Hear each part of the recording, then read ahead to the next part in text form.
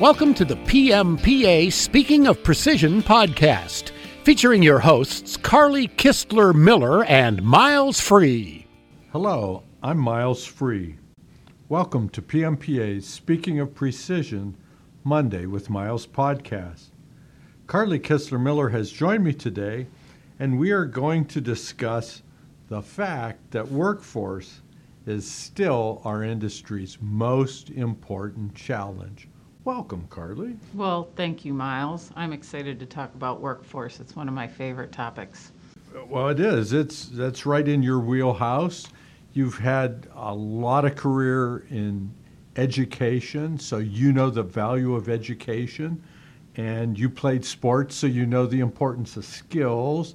So why would we be surprised that you wouldn't be passionate about workforce? Well, that's true. I also had my own publishing company, so I employed a workforce. So I also know how hard it is to find the right people.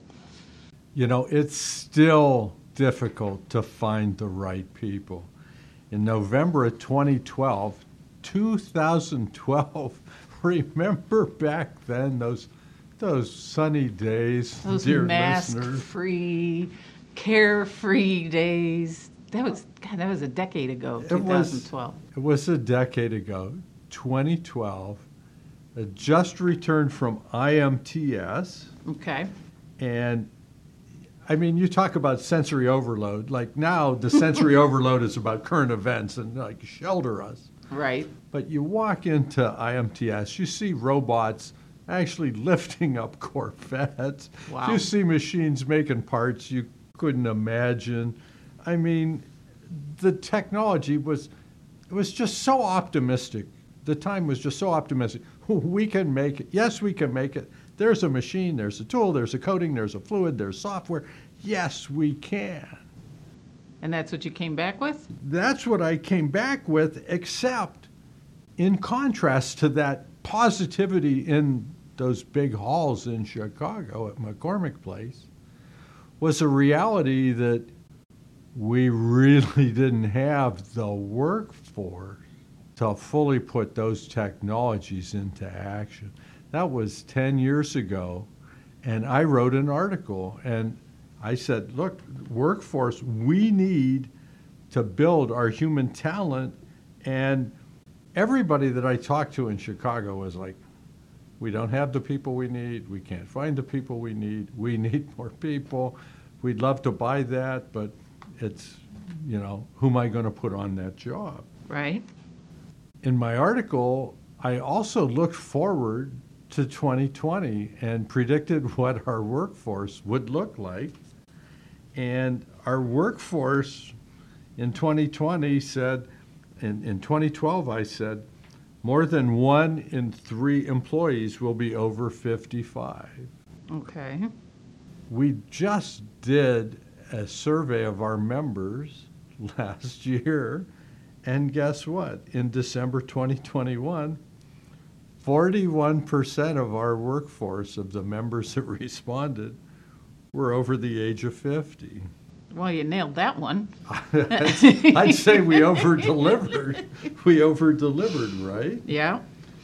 We also said that 1 in 5 employees will be over 65. 1 in 5. 1 in 5. Okay. And? How many employees full-time do we have here at PMPA? 6. And you are over 65. It's true. It's funny how these numbers work out. And almost 1 in 10 will be over 75. I've got a ways to go. Yeah. But the fact of the matter is, I speak, and the anecdotes are that we've got tool makers that are so valuable, they're working part-time because their Can't afford to let them go. Their skills are just unavailable anywhere else, and they're making it happen. Well, it's definitely a challenge. It is. So if you go to our shops, what you'll find that many of the oldest of the demographics in our shops have already left. Now, you can imagine the reasons why they left in the past couple years. Well, sure. We've got investments are doing well, people are retiring early, and they're showing that the savings accounts have been growing too. So if you're that close and you don't want to go into a COVID-ridden place, then stay home, be safe, and There you retire. go. COVID, resources, retirement age. Why not, right? Right? I think in the past year, COVID was responsible for 3 million early retirees. I think I saw an article on that. 3 million 3 million early early retirees. So people weren't planning Yeah. on losing those people out of the No, workforce. not at all. Nobody had a plan to lose talent. So, what do we think these numbers mean for our shops? Well, I'm sure you have a few ideas. Well, we've already lost a lot of our more experienced performers, right? Right? So, don't know that we can capture what they took with them when they left in their heads. Right? But what about the next wave of our most experienced people? We really need to make sure that the tribal knowledge stays with the tribe and not with the guy or gal riding off into the sunset, right? Sure. I think we talked about this on another podcast, that there's a lot of information in the job files, but there's stuff that people just knew in their heads that isn't necessarily being transferred. Right. It's art. It's not the facts and data. It's the art. It's how to get that little swing to relieve that angle or whatever on the tool you're sharpening. Got to capture that. Yeah. The other thing is when we looked at it, now the age isn't in our shops. The age isn't so lopsided. We've got a pretty broad range of ages in our shops. So that actually changes our need for upskilling. How so? Well, it's no longer we just need to train the people coming in. We need to train everybody across the board because we've lost that top expertise. So there's plenty of knowledge to backfill across every demographic.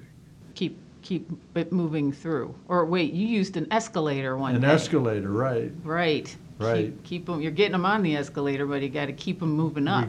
Everybody needs to take a step up while the escalator's moving, right? Right. So training isn't just for the new hires. Upskilling really needs to be everybody on our roster because everybody's got room to improve. Everybody can add greater value when they're contributing better, and that's going to work out profitably for everyone in the bottom line. You know what I say? You say a lot. Highest and best use. Oh, you say that a lot. You've got me saying that a lot. Highest and best use. So, Well, and there's always something to learn. I just got off the phone with a member who's been a machinist for 20-some years, and the reason he loves it is he's learning something new all the time. well, absolutely, and I mean, just think of anecdotally today. You're preparing prints for our upcoming National Technical Conference, the job planning and layout tables. You needed somebody to look at these prints and say, hey, these are ready to go. You give them to me, and I'm like, where's my pacifier? So I gave it my best shot, Yes. and we sent them off to, we can say his name, right? Sure. PMPA contributor Patty Liason on our technical program committee, Roberts Automatic Products up in Minnesota. And Pat looked at my notes and said, I understand you're paid. And then walked me through, gently, thoughtfully walked me through, explained how he needed to get assist from somebody else because these parts weren't the typical turned parts that I was used to. Sure. So he was able to read the print with the assist of someone else. And so we ended up with 3 prints. We had questions, we got answers, but it's like highest and best use. I needed upskilling. Sure. Well, and speaking of tech conference, we even have a whole session on upskilling practices on upskilling. That's how important this is. It'll be get there early, folks. We'll scan you in. There'll be standing room only. So a lot of our shops, I mean, when you look at the websites, when you go in the lobby, there's a certificate from ISO 9001 2015. There's AS 9100. So our shops really have this documentation thing figured out for their quality systems. But what about the stuff that our employees actually do? Not just the job instructions, but the how, like we were just discussing. Right. It's not necessarily the step-by-step, but there's nuances. Nuances, context. When this, then this, right? Right. Right? How would you know? How would I know? So what's our process for figuring that out and then capturing it so we don't have to rediscover it the next time a box of parts and an angry phone call come in? Yeah. Plus, that's not the highest and best use of your time. If that's been figured out before, why try and figure it out again? That's right. Our performers have figured it out. They're empowered to do it. Why not empower them to share it so we don't have to figure it out in dramatic terms the next time it comes up? And then I think one of my oft repeated points is the safety of our performers too. Oh, yeah. When you're talking about workforce, in fact, I'm embarrassed I didn't say safety first. but Best for last. Best for last. We'll take it. Mm-hmm. Without our workforce, without our performers, there's no performance, right? It's an empty shop. There's no success for our business. We have no business. In 2012, I said that our industry has increased sales by double-digit growth the last 2 years. Does that sound vaguely familiar? It does ring a bell. It does. Yes. Like this last 2 years, we've increased our sales, right? Yes. But in 2012, I said this trend cannot continue if we do not find a way to recruit and train more skilled people for our shops. Our industry cannot grow our capabilities without adding skilled workforce. Many of the companies in our industry, in manufacturing in North America, even globally, are already at the limit of what they can do without adding more talent, whether it's in engineering, whether it's in quoting, whether it's in leading a project, whether it's reorganizing the shop floor, whether it's setting up the machines. I mean, operations, we need talent across the board. We needed it then, we need it now. Absolutely. We have our most valuable performers. We need to keep them safe. We need to sustain them so they can continue to grow and thrive. And we need to nurture their knowledge and create systems so that they can grow to be even more valuable in their performance and in their contributions to our shops, to North American manufacturing, to our American way of life. I mean, this is an important challenge. Well, and it just occurred to me that in our last week, our episode of Final Cut of the Week, that's a video we release every Friday, we talked about workforce because the JOLTS came out with a report and they're still leaving, they're quits. People quitting is still at an all-time high, and it's from accommodations, food service, and retail. So there are some people out there looking for a career, and we offer careers. So there may be an opportunity there. Well, there's certainly an opportunity when we talk about workforce in our shops. Precision machinists, they're setting up and operating, computer-controlled or mechanically controlled machine tools. They're producing high-precision machine parts. And Carly, I know you're the new hand on deck, but how about you name some precision machine parts that you might have come in contact with in the past day or two? Oh my gosh, you have pointed out that it's in everything I use, from the ceiling fan in my bedroom to my hair dryer to my cell phone to my car to the lights, the traffic lights when I'm coming to work. They're everywhere. We just did an interview with Jeff Olemacher, and I see that canned beverage there beside you. And his company makes the nozzles that make the spray that put the coating in that can so you don't taste the metal, only the soda. Oh, God bless you, Jeff. It's a Diet Coke, by the way. It's essential manufacturing. I mean, every aspect of every day, we're touched by the work of a precision machinist. So there's safety components as well, medical implants. You remember when there was a global push to make ventilators? Our people delivered. Yes, Our they people did. delivered. So when we're talking about these careers, you know, I think it's important. So the first thing that, you know, people are economic actors. The first thing is they're going to say, so what's in it for me? You know, thanks for the satisfaction. I'm glad you enjoy your diet soda, but what do I get out of this career? Well, there's all kinds of, I mean, you've got the salary. Are you talking about salaries here? Let's talk about salaries. All right, right? because let's face it, we don't go to work for free. We'd love to. I love my job, but need to pay the bills. So I know the average salary from our PMPA survey in 2021 for all occupations was $44,720. That comes to what, $21 an hour? 21 and a half, right? 21 and a half. So how does that square up to the typical wage in the United States, you might ask? The real median personal income in the U.S.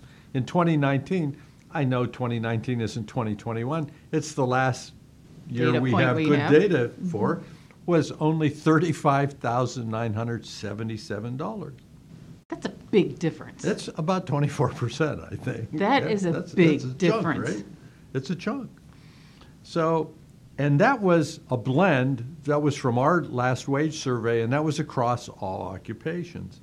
If you look at the jobs that are in even more high demand or more glamorous, considered to be the prestige or premium jobs in our industry, set up operators for 2 and 3 axis CNCs, $47,000. That's $12,000. That's a third more. That's 33% more than Than the median income. median personal income in the United States. But wait, Carly, tell us about setup programs. Well, setup programmers make $59,592, which is $28.65 an hour. And at $24,000, more than the $35,000 U.S. median income, that's 2/3. That's an increase of 66%. And that doesn't even include benefits, Or 401k. 401ks or benefits or Healthcare. profit sharing, anything like that. That's strictly wage. As long as you're throwing that strictly word around, it's strictly straight time. Oh, yeah, that's right. You aren't even talking about overtime. Not even talking about overtime, and overtime typically could be as much as 10% across our industry. So, you know, Well- workforce, And we just had the business trends report. I think it was 50% of our shops were at 45 hours or more. absolutely, absolutely. You know, those are pretty good wages to get time and a half on. So, workforce is still our most important problem. We had that problem in 2012. I think they probably had that problem in the Truman administration. I don't know. But we need to take action. We need to ensure that we capture the lessons that our people have and share them across our entire workforce. We need to make our communities know that we've got great careers, that if you're fleeing a job that is highly variable on whatever order comes out of the government, maybe there's a better place for you to find your ability to contribute, and that would be in precision manufacturing. And quite frankly, if you're not already in the baby boomer demographic, you're, one, not likely to join us, and two, you are likely to be able to take a position from those that are still in this demographic, but likely short-timers. So there's plenty of opportunity. This is not, they're not going to have room for me. We've got open positions. We need talent. And it's not seasonal. It's not seasonal, and it's rewarding. It's rewarding. You know, do you enjoy your soda? Oh yeah. You know, do you enjoy having heat and air conditioning? Oh, very much so. Do yes. you appreciate the fact that the car stops and you push the brake? You have no idea. I mean, it's quality of life. It is. Quality of life. That wraps up today's podcast on workforce as our most important challenge. As employers, we have a lot to do to ensure the continued success and upward mobility of the talent we employ in our shops. Thank you for joining us. For additional information, please visit pmpa.org, where you can also search for articles, webinars, more podcasts, and other resources. And don't forget to rate, review, and subscribe to this podcast, because you don't want to miss one.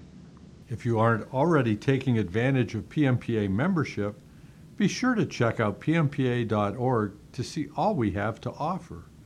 And why is a PMPA membership important, Carly? Because we are better together. Don't forget to join us next Monday on Speaking of Precision, Monday with Maya.